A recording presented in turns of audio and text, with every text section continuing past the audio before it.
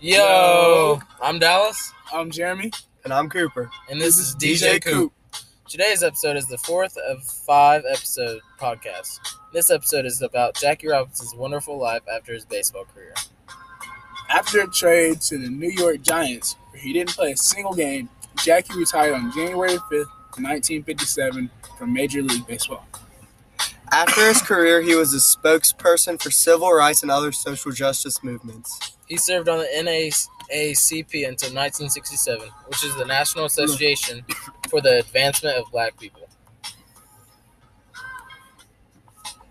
He traveled all over the country in order to help people build morale while fighting for racial justice.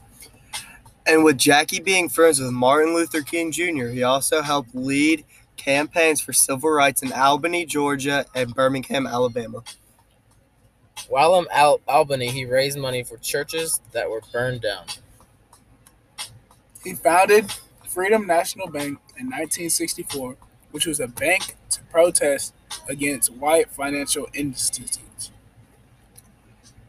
He wanted a bank that wouldn't give black people loans or giving them very high interest rates. Jackie became one of the most fierce civil rights leaders and would be remembered as not just a great baseball player, but a good man too. Sadly, after years of enjoying retirement, Jackie Robinson died on October 24th, 1972. His death was caused by heart problems and diabetes.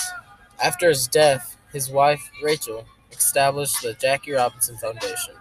It was dedicated to his life works and honors. The foundation was founded to help young people in need by providing scholarships and mentoring programs. Now, many years later, after his death, there are movies written about his life, such as The Jackie Robinson Story in 1950 and 42 in 2013.